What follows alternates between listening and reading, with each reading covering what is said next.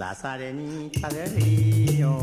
you for tuning in to the Veneco podcast. I am Juan Andrés Misle, and this is episode 9, our first episode in this new season. So get your Venecometros ready because we have a whole lineup of excellent guests in the coming weeks and months. I'm very excited to finally be able to produce our series on Venezuelan democracy and social movements in a, let's say, more consistent fashion.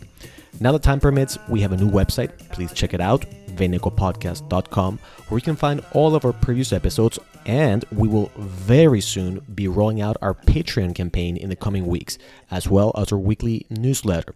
Also, and we'll be launching this in the coming days, we are going to inaugurate our own blog at the Veneco Podcast website, where we plan to publish a blog on social movements in Latin America and the Caribbean. If you know someone, or perhaps you yourself are interested in writing about this topic, please email us directly at info@venecopodcast.com. Please stay tuned.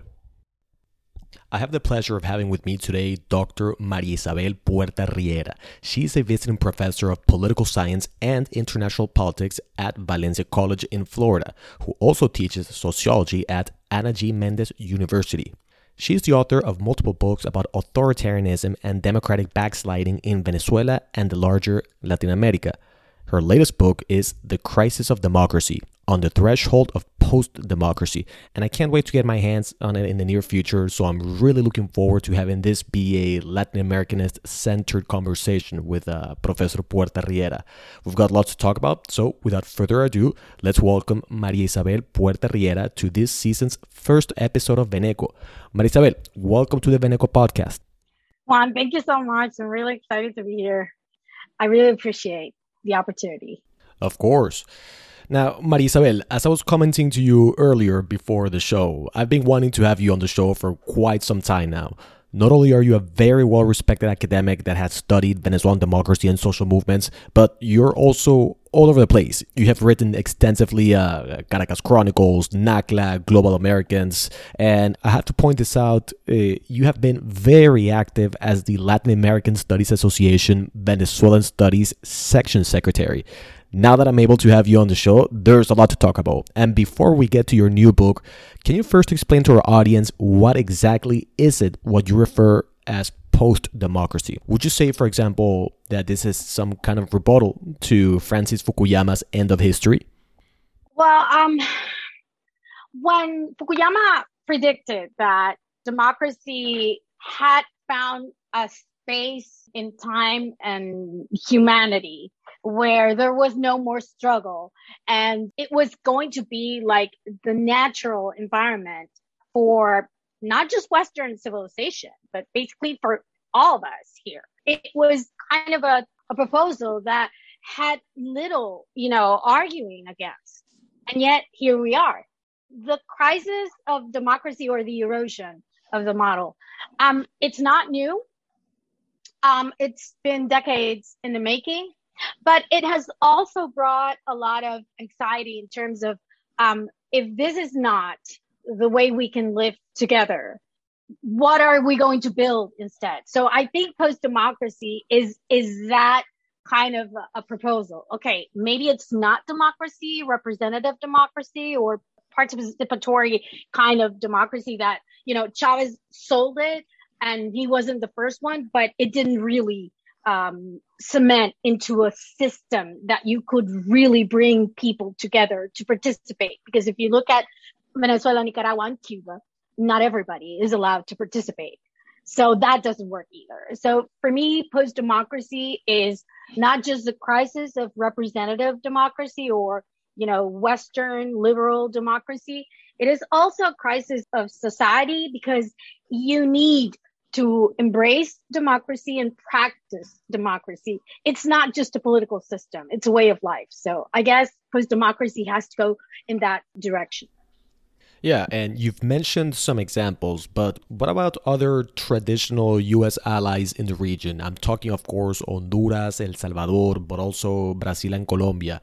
What other countries do you identify as undergoing democratic backsliding or that are on track to becoming post-democracies? Which ones do you think can survive this trend?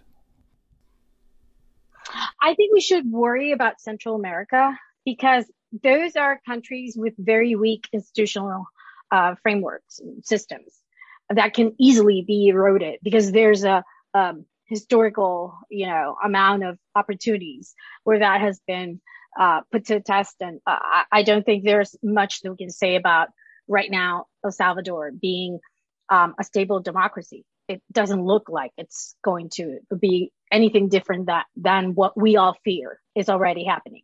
About Brazil, the eternal choice-making process that we live in Latin America, like a deja vu. You have to choose between the worst of both worlds. So it happens in Argentina. It happens in Brazil. It's probably going to happen in Colombia. But I see a difference when it comes to institutions. I still have faith that something will work out, which is not the appearance in Central America. It doesn't look the same. And it has to do with institutions. I'm not saying that probably you're not going to find yourself with judiciary in Brazil that is going to perhaps act in a way that people are not going to feel that it's in their best interest. It would happen in Colombia, but I have more faith in that than the other. Now, the problem that I see is that this is not something that's unique to this region.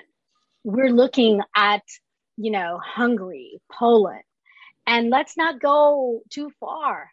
I mean, Spain.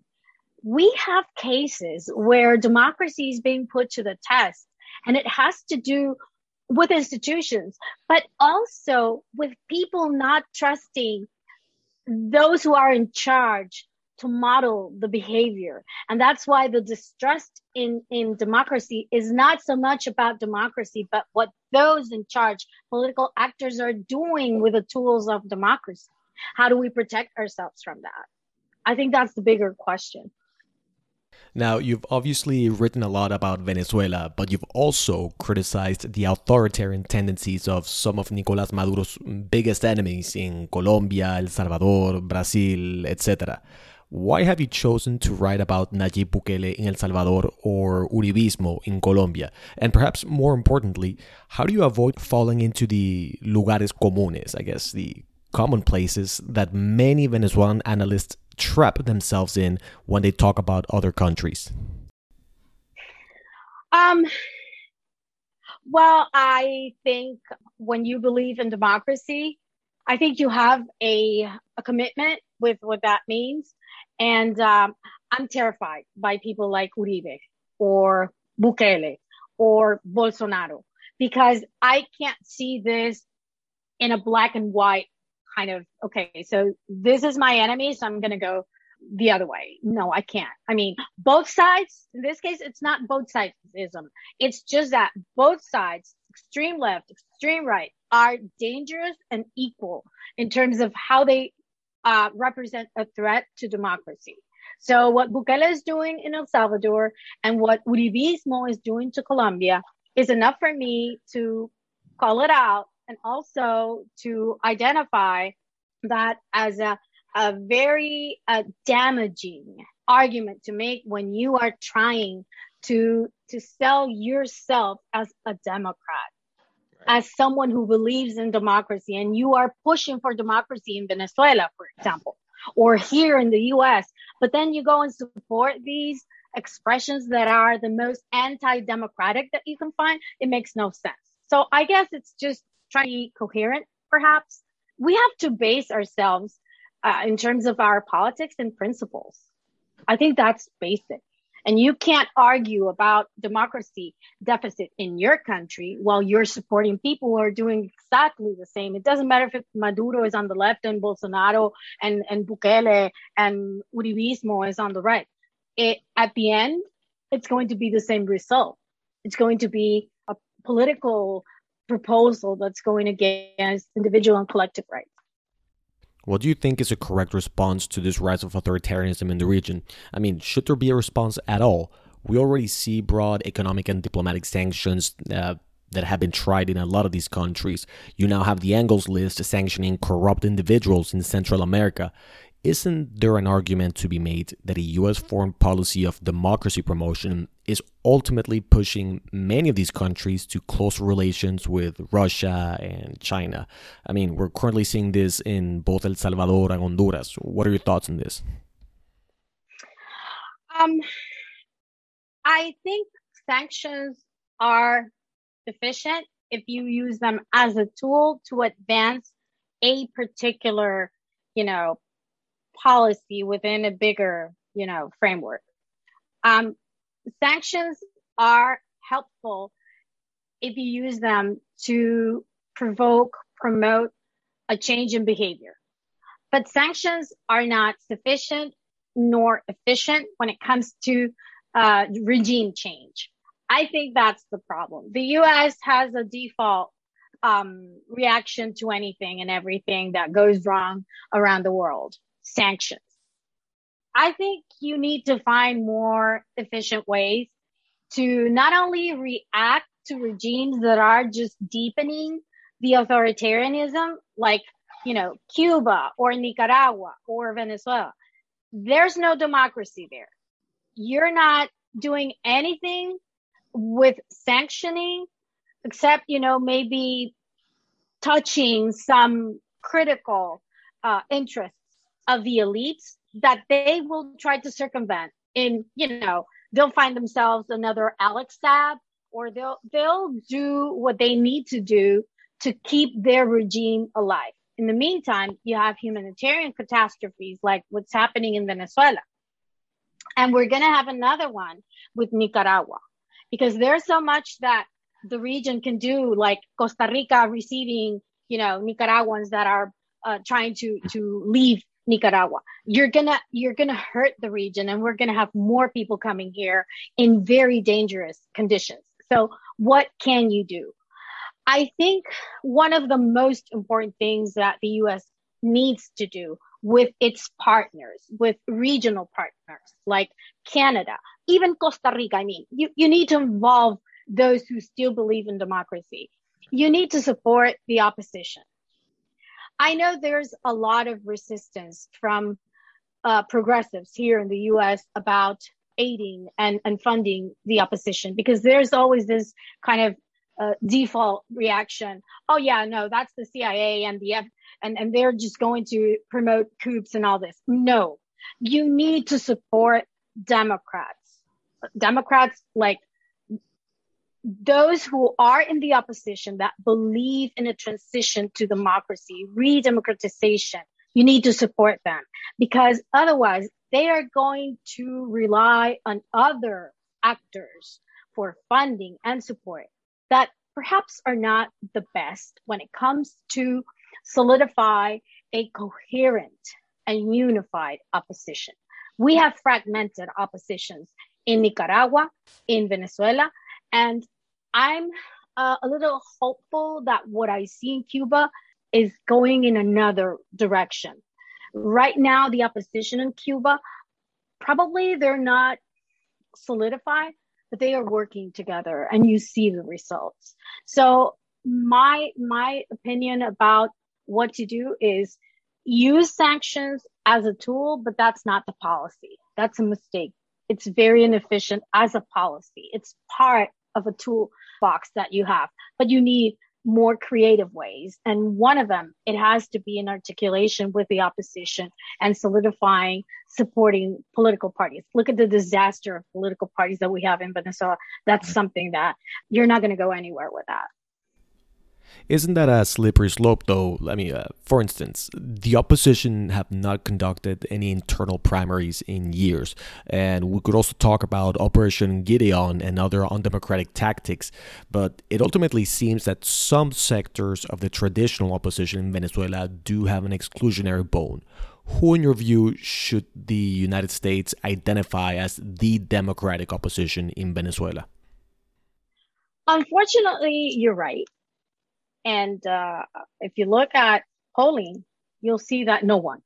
Mm-hmm. That's the best, that's what people want. No one. And that tells a lot about our political class and specifically the opposition. I've read people say, you know what, we need a renewal of the whole opposition. I would agree with that, but I would also ask, what's your plan? How are you going to renew? Because I've done I've done politics. Like I've been part of a political, of course, more than 20 years ago. But what I mean is it's hard. It's tough. You need a lot of financial support. And believe me, not everyone is going to put everything on it, bet everything on it, because you need to also understand that with the economy that the country has, how many people are willing to do that, to put their life in suspense and just wait for it? Some people have been waiting more than 20 years for this. So I think there has to be a more rational approach. Yes, I would love to have a much better prepared political class, elites, because they are elites. We have to understand that they are the elite. But I would love to have much better prepared politicians in Venezuela, but that's what we got. Let's talk a little about your new book. As we've mentioned, it just came out earlier this year, and it is called The Crisis of Democracy on the Threshold of Post-Democracy. So you refer to these global trends as a crisis, but to play the devil's advocate, how convinced are you that democracy is a preferable or more efficient mode of governance compared to other political projects? Some would argue that, for example, authoritarian regimes like China, Singapore, and others have also made important progress in human development despite operating under institutionalized autocracies. Is democracy, whether liberal, representative, or participatory, is it in the end the best form of government currently existing? I think the problem is not democracy as a model or as a system, because the original concept was way too different. It was exclusionary. It was, what we have, or at least the notion of representative liberal democracy, has nothing to do with that democracy of the ancient Greeks. So we have evolved. I think the problem is that once you have and I think this is a valid point, why not explore other options? The problem is that the other options leave little room to this sort of combination of equity and individual freedom. And I think the only system that can maybe not fully guarantee, but at least it's not as restrictive as the others, is democracy. Because yes, there's always a struggle between that, the balance between equity, or it's not equity really, but it's a sense of justice, and how do you combine it with individual personal freedoms, which is exactly the debate that we are living right now, not just in the US. It's at the foundation of democracy. And this is what's being eroded. You want people to guarantee, safety in terms of the economy, that you will do whatever you need to become successful in your private initiative. But then you want to leave society and leave them at their own so they can figure out how they will do that. Because you don't want taxes to be raised. You don't want a safety net for people, because you're not going to contribute to that, because you're too busy with your trying to be wealthy or trying to increase your wealth. And then when you say this, you're a progressive or you're a communist. I think that's the problem. We still are struggling between the idea of let's give people a fair chance, and that has to do with justice. Democracy needs to find a way where people like Jeff Bezos and, all the wealthy billionaires in the world can do what they do, which is create wealth. But also, they are having a lot of opportunities that other people do not have, because probably they weren't born into, wealthy families, or they didn't have that luck. But why not create a system where people do not need to be wealthy to have healthcare, to have a good education, that your education does not depend on the zip code where you happen to live. So I think those are things that are basic to democracy, that are critical to a democracy, and that has nothing to do with you being a communist or a socialist. And I think that's the problem, that we don't see that as part of a democracy where people are ideologically interpreting what should be part of the features of a political system, regardless of you being on one side or the other.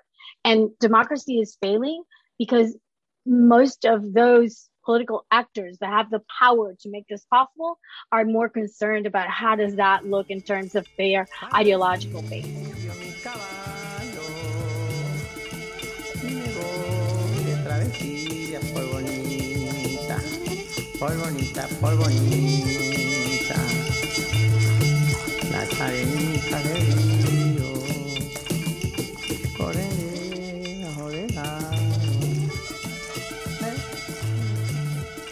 You're listening to the work of Amazonic Vibes, and this is episode 9 of the Veneco podcast. Our guest is Maria Isabel Puerta Riera, author of The Crisis of Democracy, On the Threshold of Post-Democracy. Before the break, we were debating the merits of democracy over other forms of governance, and even if one were to examine it under the logic of social movements, some sort of democratic government is ultimately likelier to be more accountable to ample sectors of civil society. And I wanted to bring up this point to open the discussion about Venezuela. Social movements, first under Chavez and then Maduro, let's say, have had complicated relationships with feminist, indigenous, and environmental movements. How would you describe the agency of social movements under Venezuela's current authoritarian context? Unfortunately, I think that's just propaganda for Chavismo and then Madurismo. I mean, during Chavez and with this continuum of Madurismo, it's been more about creating the sense that they are very progressive in social issues, but at the end, or very deep inside, they're very conservative. Mm-hmm. Because it's not just when it comes to women and women's rights. When it comes to same-sex marriage, I mean, LGBTQ rights in Venezuela are non-existent. So it's just, it's not in reality a progressive movement that has been, that has grown within Chavismo. I think they have used their discourse, their social movement discourse, just to score political points when it comes to Latin America. But if you go and search for women's rights, LGBTQ rights, and others, they seem to be very conservative. I don't see the environment. Look at what they're doing in Arco Minero and nice. All the destruction they are promoting and benefiting from economically. And where's that eco-socialism they touted for years? I was in the university back then, and we had colleagues from Chavismo. All their doctoral dissertations were about eco-socialism and all this. What's that? What are you doing with the destruction you are promoting? No, that's just for them to create, a brand. That's a branding operation, but they don't believe in that. Right. Another theme that you've written a lot about recently, and I have to say I find this subject fascinating, is that of the strongman or caudillo leanings found in Latin American diasporas in the United States. You've written about the Venezuelan phenomenon in Florida. They even named a street in Miami after Álvaro Uribe, and of course there are those diasporas who admire Bukele and Brazil's Jair Bolsonaro. Is it fair to say that all of us have a little inner Chavista inside of us, no matter our ideological preferences, this need to come out on top and marginalize opponents? Why do you think our diasporas react this way? Why is there no sense of irony in our communities? I started working on that because I was so surprised by the Venezuelan brand, political identity last year. I was so surprised. But, I found fascinating information. I have yet to finish this part of my research, but I find this to be fascinating. First, there is a difference. There's a Venezuelan in Venezuela who does not really have an idea of what's going on here and what the political, reality of this country is. Okay, that's the Venezuelan Venezuelan. Right. I've heard from family members that in Venezuela you have a MAGA hat and that's it. You are, within the trend. You're in. Now the Venezuelan here in the U.S., it's I think it's challenging to understand that rationale. I have close family, friends and members that have experienced the same thing we experienced with our family in Venezuela between Chavistas and not Chavistas. I've seen that here with Trump supporters and non-supporters within a Venezuelan family. It's broken again. It's broken up again, family members. It's created, Thanksgiving last year was pretty rough for some that I know of. So this is a revival of what we experienced in Venezuela.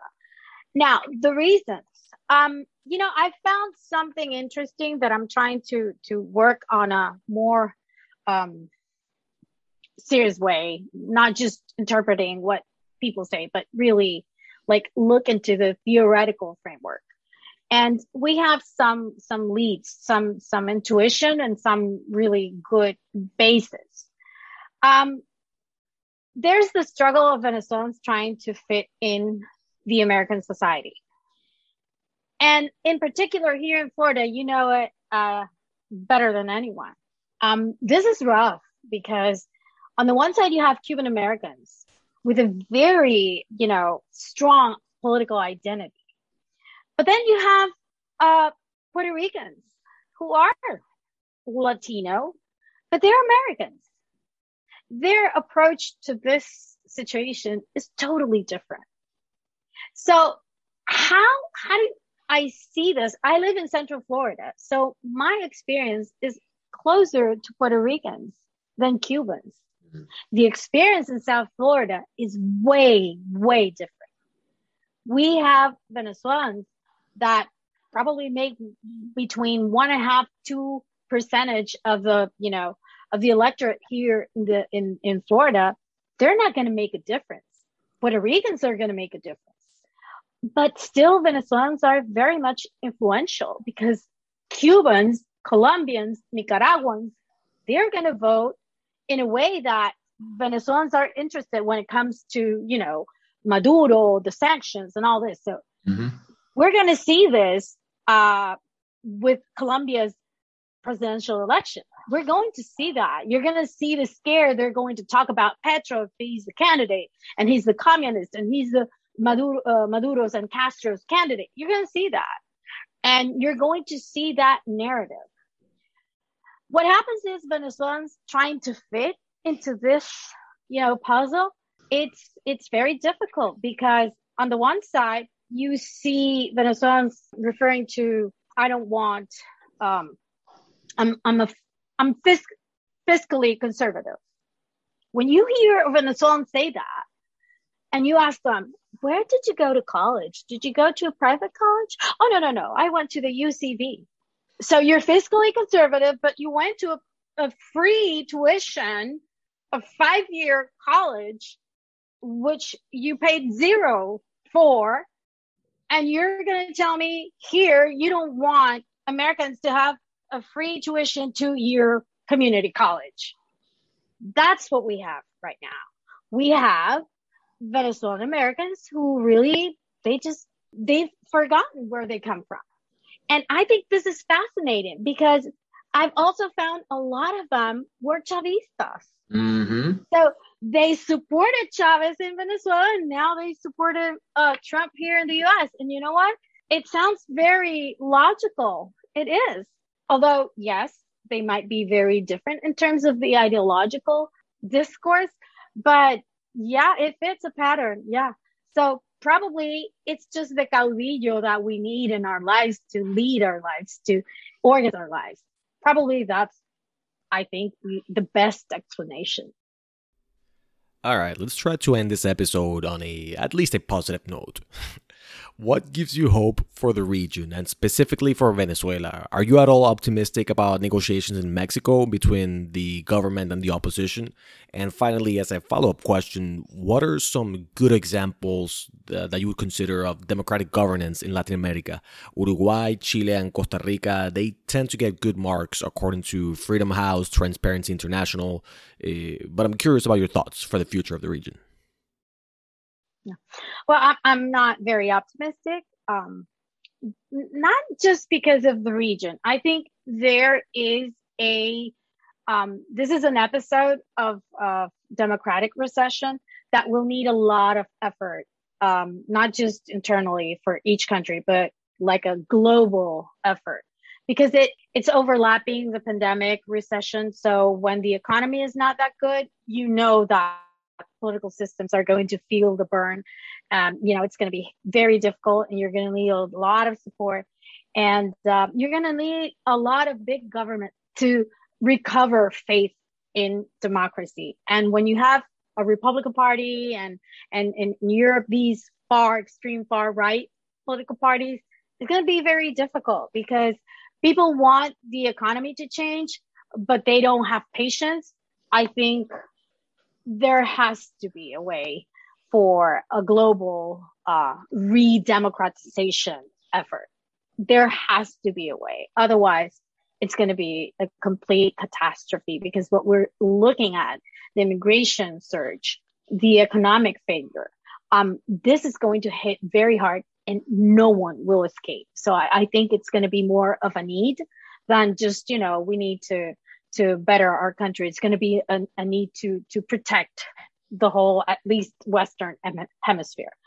Now, I would like to say that I've always been interested in Costa Rica, because I remember my mom went there when things were not looking good in Venezuela.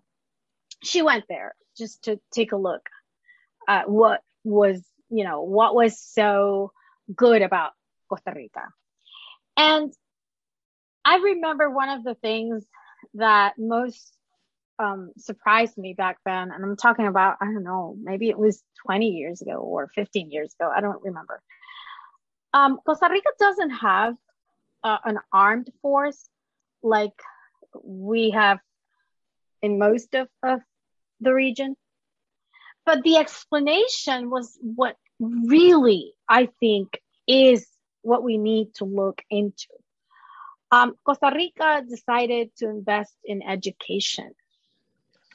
I think the problem we have in the United States, the problem that we have in Venezuela, the problem, inequalities, educational gaps, that's what creates the condition for autocrats, fascists, authoritarians to reach power and keep it.